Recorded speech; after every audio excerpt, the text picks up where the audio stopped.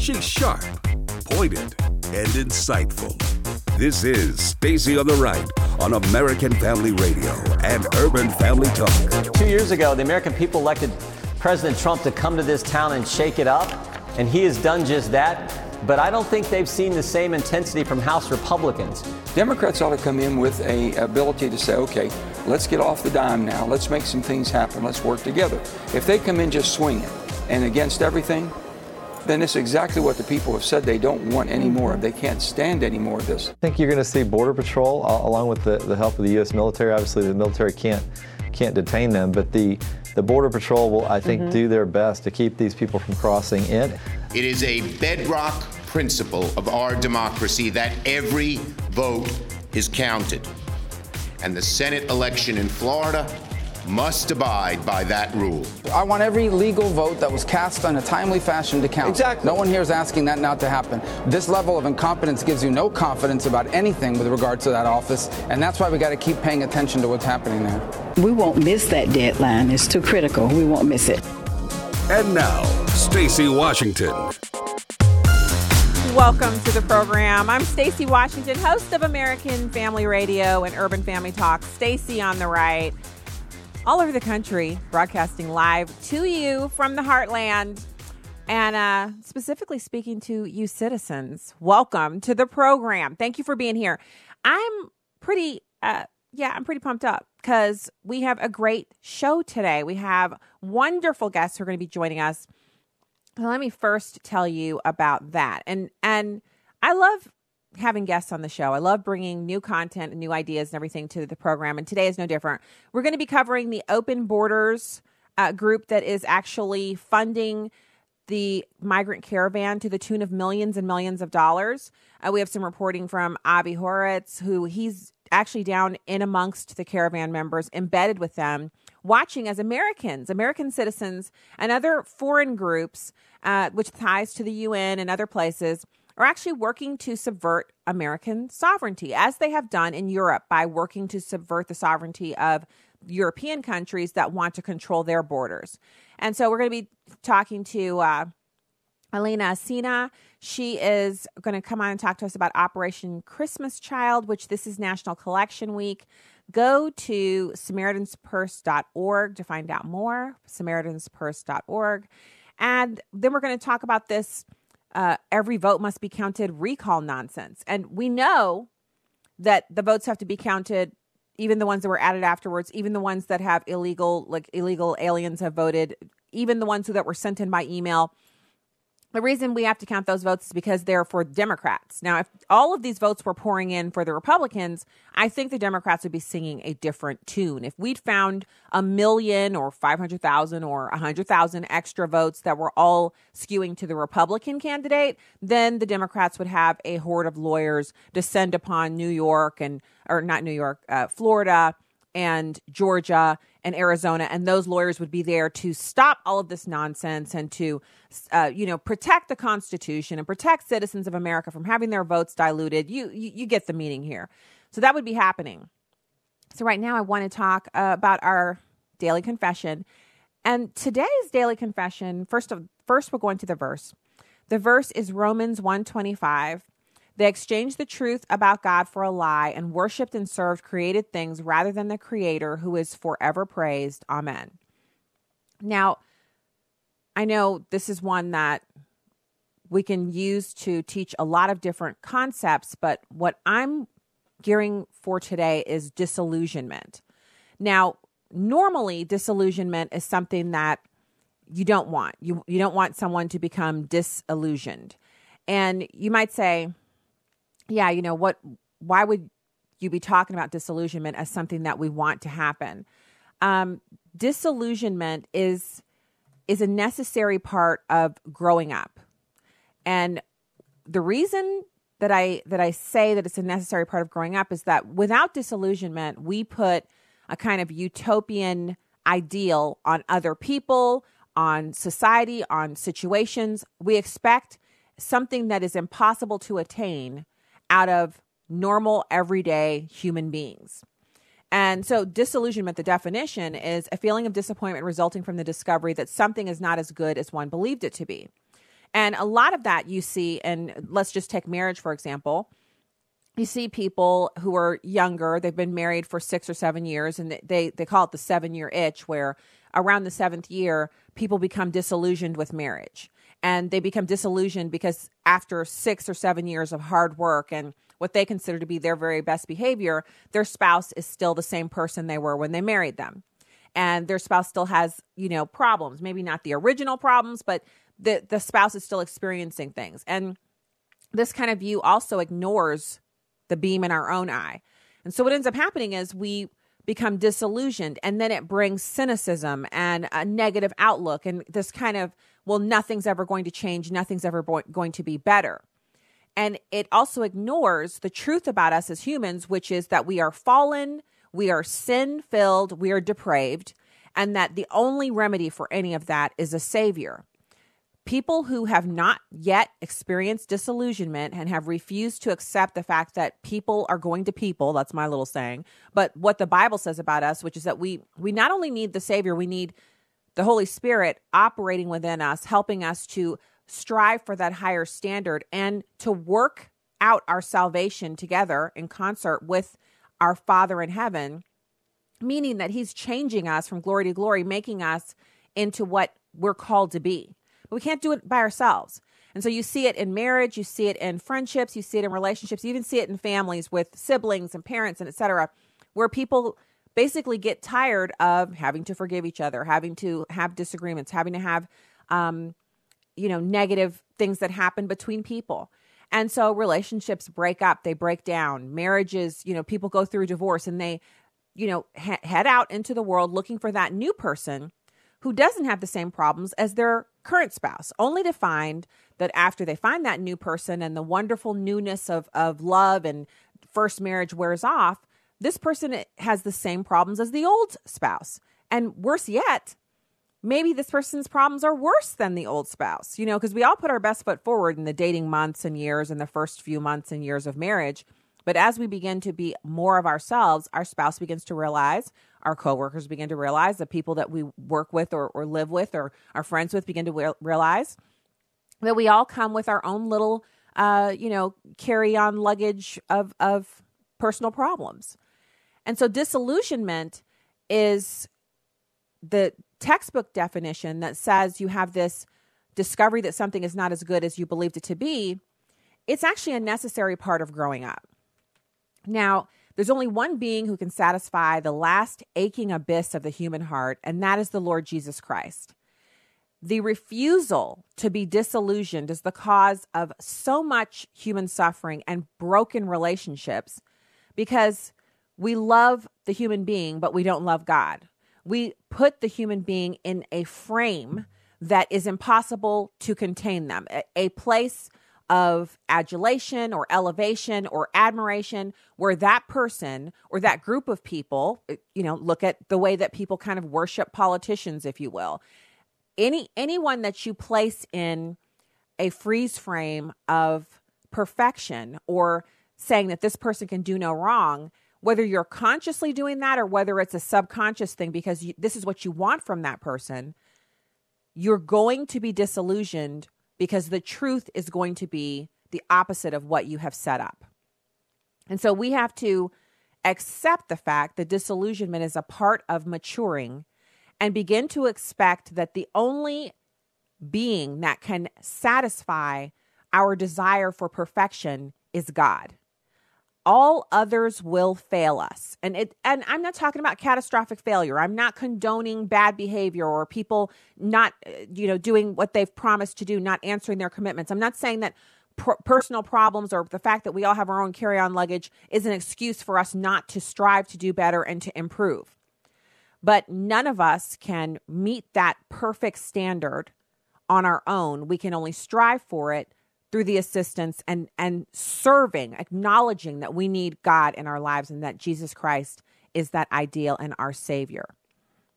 So we want to be people who rest all of our being in all that is God, knowing that He brings tremendous strength and vitality to any arena in which we're operating, and that He can make all things new. And this goes for our marriage. It goes for all of these things. all of these relationships that we have with other people. So Romans 1:25, again, it says, they traded the truth about God for a lie. So they worshiped and served the things God created instead of the Creator himself, who is worthy of eternal praise. So we have to come to a place of disillusionment so that we can accept the people around us for who they are and what they bring to the table, and then operate within that. So God has wrath against sin. He wants us to be wise. He wants us to be in a state of reality where we acknowledge that the people around us are fallen individuals, and that we need, not only do we need the Savior, but we need to be the hands and feet of Jesus Christ to those around us. And in Jeremiah 10:14, it says, everyone is senseless and devoid of knowledge. Every goldsmith is put to shame by his idols, for his molten images are a fraud. They have no breath in them. We are all senseless and devoid of knowledge until we ask for wisdom from our Savior, because book knowledge and education can only go so far if a person lacks common sense and wisdom. And if a person refuses to acknowledge the truths of Scripture, that makes the knowledge that they hold, it's as foolishness, because they cannot discern the truth. And so we want to be, I know this doesn't sound like what you're wanting to hear, but we want to be disillusioned. We want to see people in the proper frame of light. And that doesn't mean we lower our expectations or that we're allowing people to wrong us or do things to us. That's not what this is about. It's about knowing that we put our trust in Jesus Christ. So Jeremiah 16:19 says, O Lord, my strength and my fortress, my refuge in the day of distress, the nations will come to you from the ends of the earth, and they will say, our fathers inherited nothing but lies, worthless idols of no benefit at all. And this could be said today. Could it not? Could we not say, O Lord, my strength, my fortress, my redeemer, my refuge, and then look around us and see all about us in America, the death, the destruction, the devastation, the lies, and say to ourselves that our parents have given to us, left for us as an inheritance, idols that don't satisfy, that cannot fill our hearts, and lies and the perpetuation of lies, a government that does not operate and function properly, et cetera, et cetera. Yes, we could say this. This is a timeless exclamation of kind of just acknowledging the situation that we find ourselves here on earth. But in the end, if we are operating correctly, disillusionment does not lead to discouragement or giving up or a sense of fatality. Rather, it points us back to God so that we know, people will fail. Businesses will go, wildfires will come, tornadoes and hurricanes will ravage, but the word of the Lord stands forever. And he is our rock and our fortress, and we can rely on him. We don't need to idealize people or the future or our work or anything like that. Rather, we point to and keep our eyes trained on our Savior in heaven, our Father in heaven, who cares for us and is intimately involved in every part of our lives.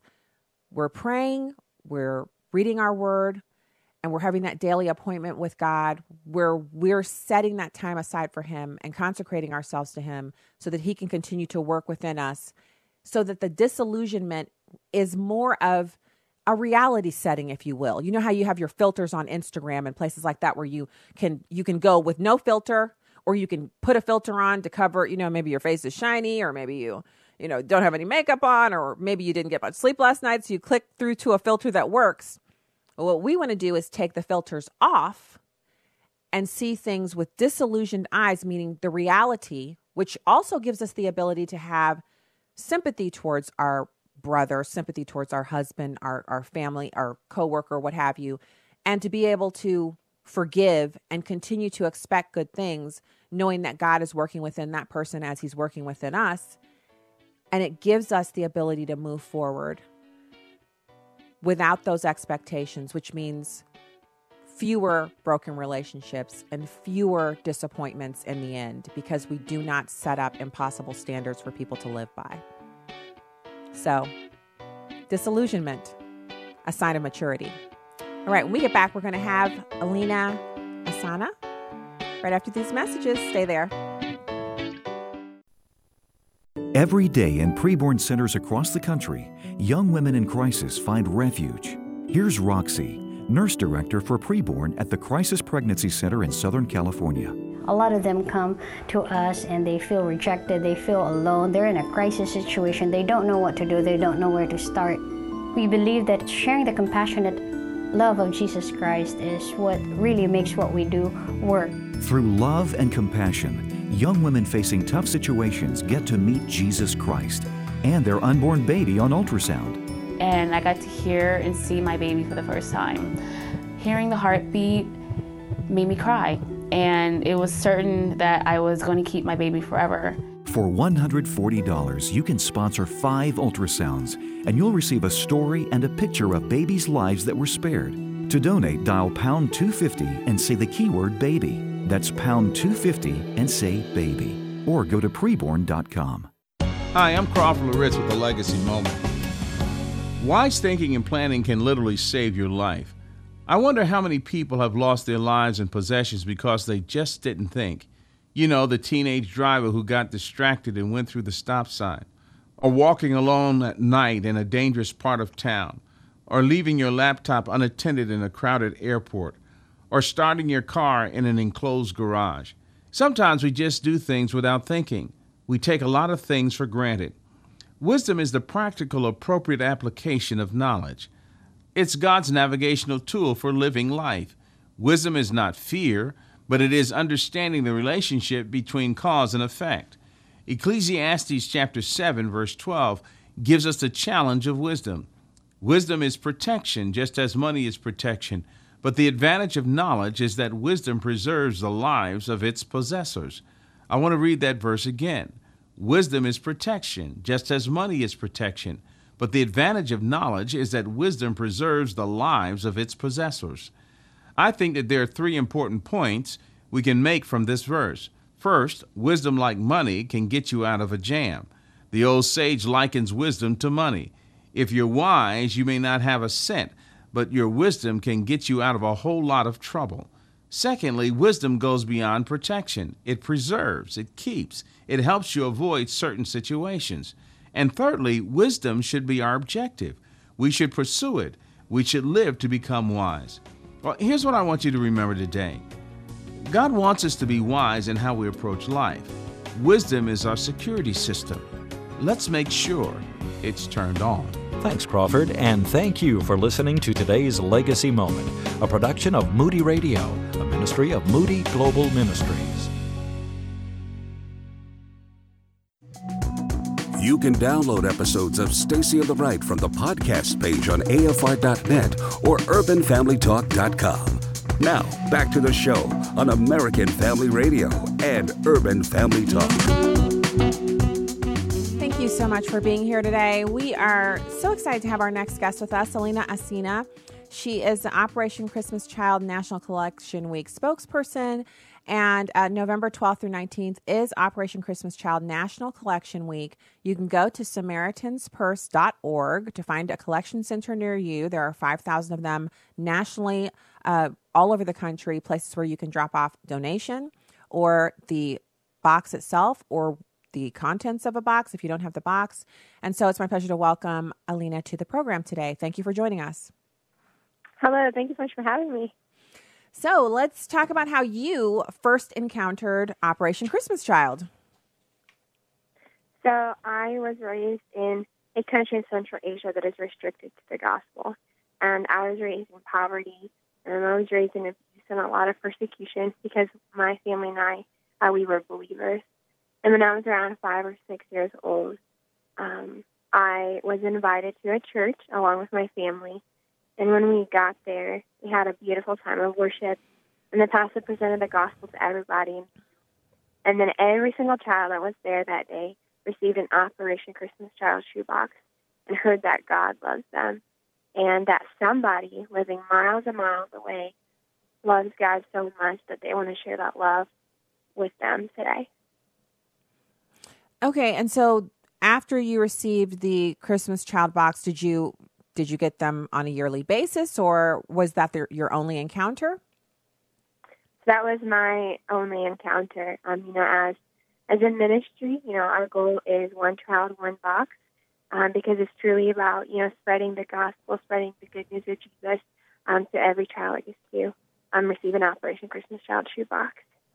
Wonderful. And then afterwards, first let's talk about what was in your box. Do you remember the contents of your box and what you loved so much about it? Oh, yeah, for sure. So when I first opened my shoebox, and I remember actually that my shoebox was wrapped in this beautiful wrapping paper that was pink and purple, and it had Disney princesses all over it. And as I opened that shoebox, I remember taking a really big whiff, and I realized that everything in that box was brand new.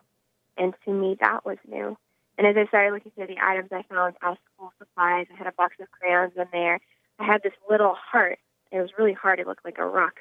But then when you got it wet, it just poofed up, and it actually was a washcloth. I just thought it was so neat. And then in the middle of my shoebox, I found a pair of pink plastic princess shoes. And with them came a picture of this little girl who packed my shoebox for me. And to me, this was my favorite item because it made me ask why someone would do this. And it made me realize that there's a family out there who loves God so much that they want to share his love with me. And as a 5-year-old girl living in such darkness and such heaviness and hardship, God used a simple shoebox to reveal himself to me for who he truly is, and that is, a father figure who seeks a relationship with somebody like me. Wow. And the shoebox also reminded you that even though your circumstances were dire, you weren't alone because there was another family praying for you and really caring for you from very far away.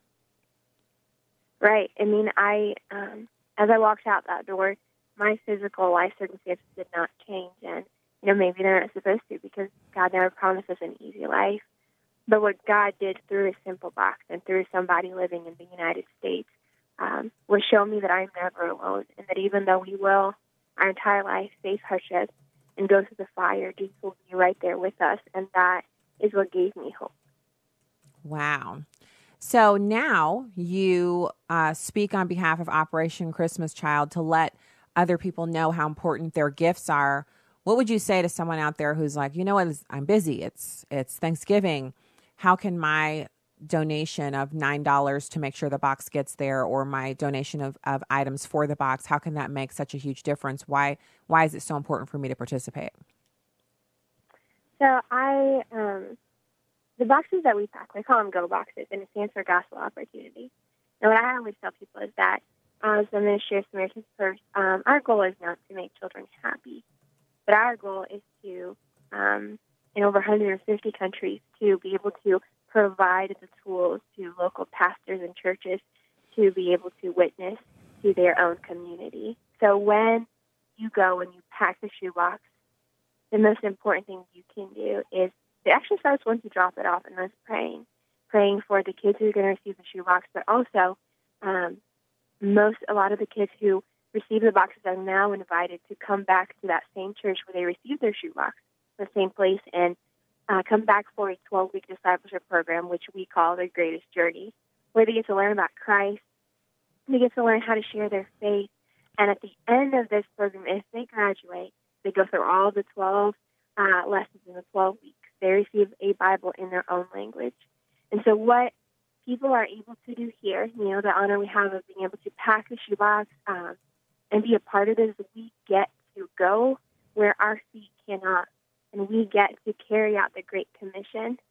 And what I would say to people who, are just very busy right now, and I totally understand that it's this time of year, I would just encourage them to remember that Jesus said in Matthew 25, whatever you do for the least of these, you do them for me. And think that God knows that child who's supposed to receive that box. He knows their story. He knows their name. He knows their need. And God can use even somebody living miles and miles away to be able to share the love of God to a complete stranger. Wow. Thank you so much for sharing your story and for giving your testimony here about what the Operation Christmas Child experience has done for you and leading you to Christ. And gospel opportunities are what we as Christians want to participate in and facilitate and make a part of our everyday things that we do, because that's part of the reason why we're here, is to spread the gospel and make sure that everyone knows the reason for our hope. So anything else that you'd like to add to kind of bolster the people? If you're in the listening audience right now, we need you to go to SamaritansPurse.org and participate in Operation Christmas Child this week with us. Do you have anything else for us, Alina? I would just honestly say that not only is it, you're able to have such an eternal impact on a child, also it is a lot of fun to be involved in this ministry, and it's never too late to pack a shoebox. National Collection Week is this week, but you can also do this thing called Pack a Shoebox online. So on our website, you can virtually pack a shoebox, which is really neat. But also just encourage people by saying, it never ceases to amaze me how a simple shoebox can change the life of a child, and I've seen it happen over and over again, how God uses broken people and simple things to carry out his extraordinary plan. And, through this ministry, you can be a part of it in such a unique and fun, but also exciting and amazing way. Amazing. Well, thank you so much for joining the show today. Thank you so much. Yeah, thank you for being here, and thank you for your work with Operation Christmas Child. Alina Asina, thank you for your time today.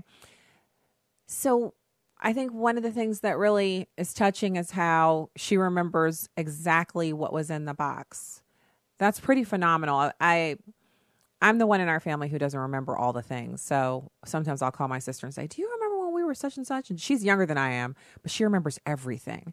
And so, for her to remember what's in the box, especially from when she was so young, and even the smell of the new things in the box, it's pretty telling about how impactful this can be and how wonderful the participation is. And also the picture of the little girl who packed her box.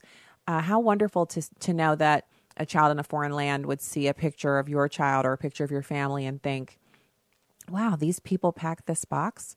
So it's a wonderful time for us to kick off the holiday season. Next week is Thanksgiving, but this week is Operation Christmas Child Collection Week, and we're so glad to have you participating with us. It's SamaritansPurse.org. You can go there, and you will, you'll not be you're not going to regret packing a box and participating in Operation Christmas Child. So thank you so much for your time listening today and for joining in that with us. So I want to kind of run down a little bit of a few news items, but I found this piece, and you guys know I spend so much time reading different articles and kind of deciding, hey, what are we going to talk about on the show today? Hey, what's our deal? And I found this piece over at American Greatness, amgreatness.com. And the title of the piece, because I know somebody's about to get triggered. I'll just warn all y'all right now. Plenty of people are going to find this fascinating, but there will be some who get triggered, and God bless you. Why America's minority majority will never happen. Now, you might be thinking, and it's by Edward Ring. You might be thinking, well, why is he saying that? Because demographics are the future. And when you see a population changing, there's really, by the time you realize it's changing, it's almost too late to stop the change. And that is part of the reason why the Democrats are so intent on eliminating borders, because once you begin population migration, the receiving population cannot withstand the onslaught, and the cultural shift, once it begins to happen, it's almost impossible to stop. And so he starts off by talking about this okay to be white signs that have appeared. And originally they were the purview of people who were, they practice racism, and they would post those as kind of an oppositional statement to all of this diversity talk, which honestly, speaking as a Black person and listening to people talk about diversity, I've spent years listening to people talk about diversity, serving on a diversity committee, which I was there for the standardized testing aspect. But I've heard and been to workshops. I've heard the speeches. I've heard the discussions. I've been in the room when people go around the circle and confess how they've been against diversity and they cry. I've done all that. And the reason I participated in that because I want to understand where these people are coming from. Because there is no diversity other than we're all different individuals. But in the body of Christ, there's not diversity in that God sees us as individuals who are different from each other based on how much melanin we have in our skin. God is much more concerned with the condition of the heart. The outer trappings, this is our temporary situation. We do not take these earthly bodies on into eternity. So we know that God is not concerned with what part of the world you were born in. It's what is the condition of your heart. But that being said, we have allowed our national conversation to devolve into a place where really race is it's the seed kernel of almost every discussion that we have. If it doesn't start off about race, it turns into a discussion about race. And it's not only a turnoff for a lot of Americans, but it paralyzes conversation.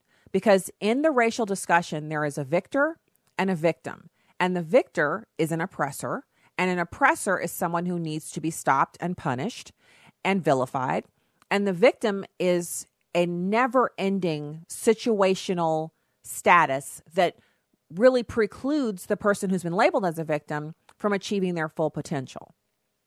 So that being said, this article starts out by talking about these okay to be white t-shirts, which even have now branched out, and they're no longer little pieces of paper that people printed out or wrote on. Now there are t-shirts on Amazon that you can buy, posters that have been printed up professionally that have appeared at Duke and Tufts and University of Delaware and University of Denver, University of St. Thomas and elsewhere.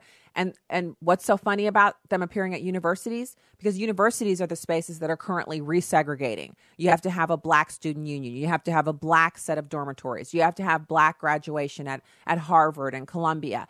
And when I hear this, it's honestly so unbelievable that you can't really comprehend, like, why would someone who is graduating from Harvard University or Columbia, these Ivy League institutions where just having that on your resume means other resumes are going to get recycled, you're going to get the first call back, the first interview.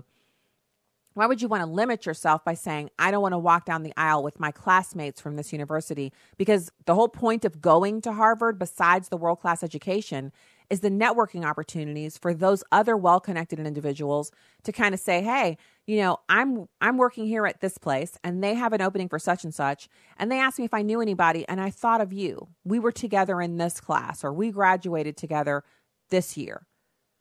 Why would you want to destroy that opportunity? Well, you would want to destroy it if you've been told that all of your white classmates are oppressors and you're a victim and you need to walk away from them. You need to have your own black graduation to commemorate your blackness instead of walking together as a class, a graduating class, to commemorate the accomplishment that puts you in a distinct minority in this country, someone who graduated from an Ivy League university, an even tinier minority, someone who graduated from Harvard. An even tinier minority than that, someone who had a permanent tan who graduated from Harvard. Come on. Why would you want to detract from that? So it's funny that the universities are the places where we're rolling back the efforts of the civil rights movement and Martin Luther King. Martin Luther King would never say to a black person graduating from Harvard, you need to walk in a black graduation ceremony on a different day from everybody else. He would say, how is that? That's separate but equal. Why would you do that? They fought for the right for blacks to sit at the same lunch counters, ride on the same buses, and graduate from the same colleges as everyone else, only to now see the reversal of that due to liberalism and the disease that is this diversity mantra. So it's ridiculous, but it is true that if you put a piece of paper out that says it's okay to be white, you're liable to have some hate speech people come and say that just the statement, it's okay to be white, is some kind of white supremacy thing. So the author goes from there into talking about assimilation and how instead of calling it's okay to be white, the little signs, something that comes from white nationalists, that it is actually a statement about the inclusivity of being an American, which is considered by many minority groups to be a white thing. So I'll finish this up. I'll wrap up with what he said here in the piece. And we'll also take your calls at 866-963-2037. 866-963-2037. Keep it here. Hi, this is Steve Tiber with 8 Days of Hope. We've been all over the country helping disaster victims who lose everything. It's truly a blessing. I really don't have the words to express. And yet they see a glimmer of hope when a volunteer shows up. Building the home, that's the second reason we're here. The number one reason is to share the gospel and give them hope. It's everything that's right in America. I mean, it really represents the best that we have to offer. That's one of the main reasons for doing it, is being able to be the hands and feet of Jesus and coming out and working with so many wonderful volunteers. I just feel like it's important in this day and age to teach a child how to serve. Please go to our website, 8daysofhope.com, and click on Get Involved, submit your email address, and the next time we go anywhere with a disaster, we'll invite you to come along as well. I love coming in the job room because you can see these pieces of paper. They aren't just a piece of paper. Right. It's a family that's hurting, and it's a gospel opportunity. You know, I just thank God, for this moment. I mean, I'll be back in my home, and I know it's going to be awesome. Come love others with 8 Days of Hope. I'm Will Addison, Director of Urban Family Talk. We desire to be a movement of time tellers. In 1 Chronicles 12:32, it says, "The sons of Issachar were men who had understanding of the time, to know what Israel ought to do." In these perilous times, God is raising up a people of discernment who will see, pray, and act. We sound the alarm as watchmen. We cry aloud that God's people may be activated for his service. Join the movement at urbanfamilytalk.com.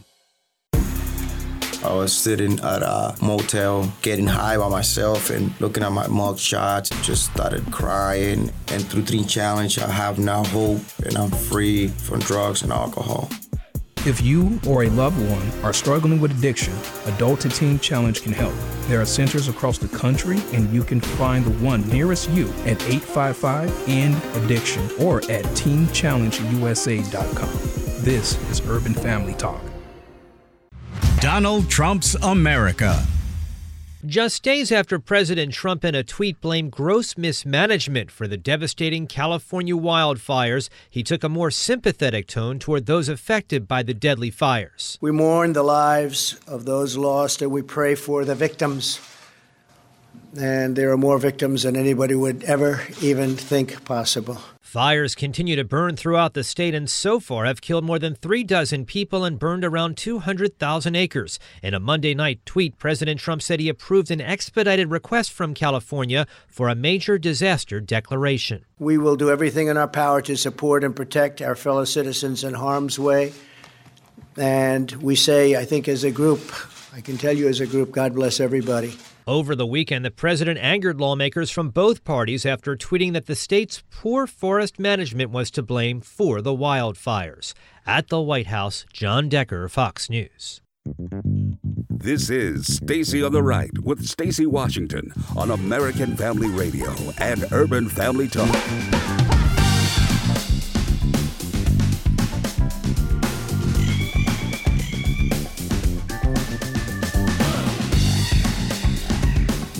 Welcome back to the program.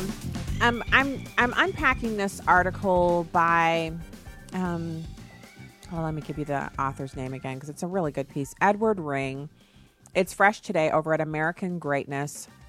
The website's amgreatness.com. And in it, it's a lengthy piece. He starts off talking about this idea that white people can't say it's okay for me to be alive because somehow just that statement of fact is a statement of racism. So the mere existence of someone white acknowledging that it's okay for them to be alive is utterly racist and has to be obliterated. It sends people into their safe spaces. Now, this is nonsensical. It's not clear thinking. But here it is. That's what we find ourselves battling. And so he talks about the fact that when you make an overwrought fuss over someone writing it's okay to be white on a white sheet of paper and taping it to the wall at a college, you make other people, millions of other people, you make them more prone to utter it. It's basically like, oh, this is taboo. Well, I guess I better go ahead and say it. That Humans have that pretty badly, but Americans especially. We as a country are those people. We find out that something is, oh, that triggers you, and then we've got to say it a million times and make memes about it and laugh and just go all in on it. It's just a part of being an American. Commentary on that, I'm not even going to engage in. You'd have to acknowledge where you are in order to see and orient yourself to where you want to go.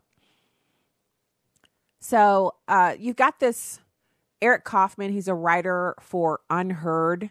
He coined the phrase white shift, which he defines as the voluntary assimilation of minorities into the majority through intermarriage. Kaufman goes on to explain how this voluntary assimilation can occur, characterizing it as a process which will need active telegraphing, as mixing won't be strong enough on its own to make much difference to social cohesion until the end of the century. Now, while Kaufman is writing about the United Kingdom, his prescriptions for assimilation apply in America as well. He writes that the left needs to back away from excessive accusations of racism and dreams of radical social transformation. Now, good luck with that, but this is what he's written. He goes on, he said, conservatives should worry less about Muslims, Hispanics, or the behavior of other minority groups and focus instead on defending the interests of those who seek slower cultural change. This is not just about immigration levels, but should involve ethnic majority citizens inducting mixed-race children into myths of British, or in our case, American ancestry. In this context, multiculturalism is clearly the wrong approach. Now, multiculturalism has always been the wrong approach. You never see a family of people gathered around their table talking about how different everybody at the table is. Someone might say, you don't have the hair color of your parents. Your hair color is different from your parents. But they don't say, your hair color is different from us and you're therefore not a member of our family. What they'll say is, your hair is actually not the color of me and your dad, but it's the color of your grandmother, or your grandma on your dad's side, or your great-grandmother, or your uncle. We often say that to each other at the table. You'll sit there and your child, your son, will be holding their face in a certain way. And this happens to us all the time. My son doesn't really look like my dad, but he has a way of holding his face that reminds me of my father. And I'll tell him all the time, like, you're holding your face just like your papa. And my son always looks at me like I'm a lunatic, but it is, to me, he looks just like my dad in that moment. I never tell my son that he looks like some stranger or that he looks like, a member of someone else's family, because that just doesn't make any sense. So if you carry that forward, because I know this is just like, groundbreaking for some people, but for most of us, we understand that we are one people group here in America, and we all share a different ethnicity, sure. Like on the surface, we look so different, but our historical underpinnings make us one people group. And the fact that America is the only planet on earth where all you have to do to become an American is move here lawfully.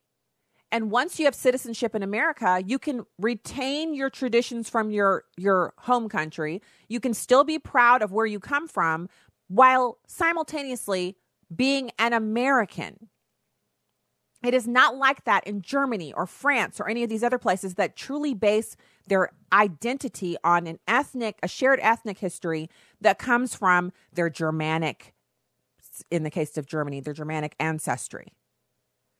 We actually have shared ancestry here. And if you want more about that, you should read or listen to on Audible the book by Ann Coulter, Adios America, where she talks about the shared background that Black Americans and white Americans share. We are one people group. If your background stretches back to the Civil War in this country, if you're white or if you're Black, we're one people group. We share DNA at this point. Multiculturalism is an attempt to say we're all so utterly different, and let's focus on our differences, when the way to reach shared goals and aspirations is to focus on what you can do together, your sameness, and to operate within that. So you can be different. You don't have to be identical. You don't have to give anything up. But what you do is you focus on the positive aspects and you move forward in that. And someone tell me, I asked, do you have a negative outlook about next year? And he said, it was Art Laffer when I was in Nashville on Monday, he said, pessimism doesn't get me anywhere. I have to have a positive outlook if I want to accomplish goals. Multiculturalism and diversity actually are negative concepts that divide and prevent us from operating together in ways that help us to accomplish our goals. This is the reality that we have to start speaking about. So we don't want elaborate scaffolding of ranked victims based on race and ethnicity. We don't want campus chief diversity officers, corporate human resource departments, pandering politicians. We don't want this obsession with race to be our new cultural identity.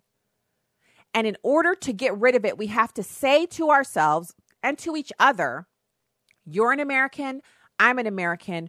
We need each other. We need to be one people group in order to preserve not just our prosperity, but the very essence of our country. We must preserve it through acknowledgement that we are one people. And so am I still with the permanent tan? Yes.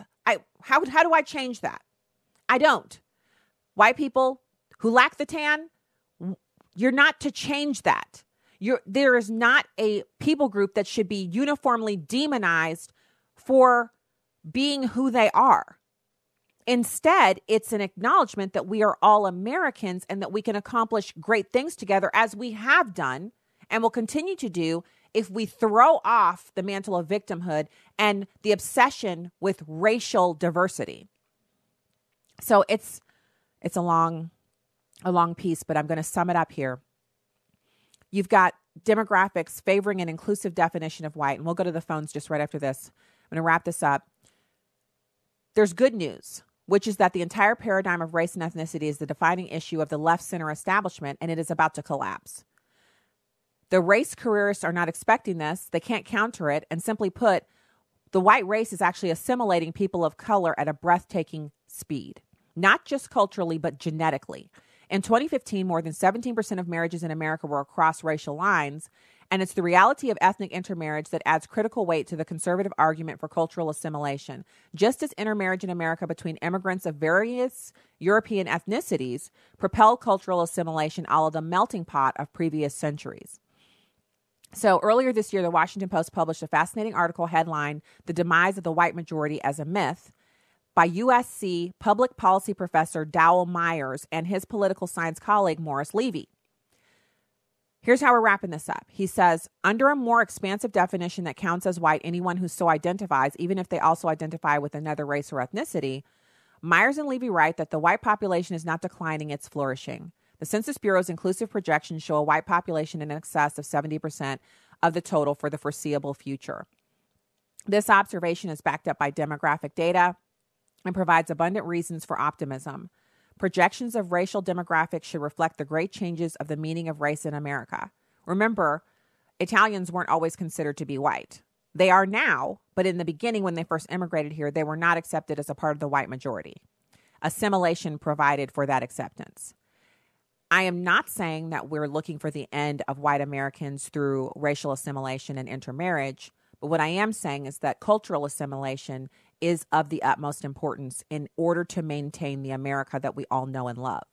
We do not require multiculturalism or diversity. We require an acknowledgement that we are all one people group and that citizens of this country, lawful immigrants and natural born citizens, that we have something that's worth preserving and we should work to preserve it and turn away from and forever leave behind us this continual sickness that is the obsession with race and demographics as they divide.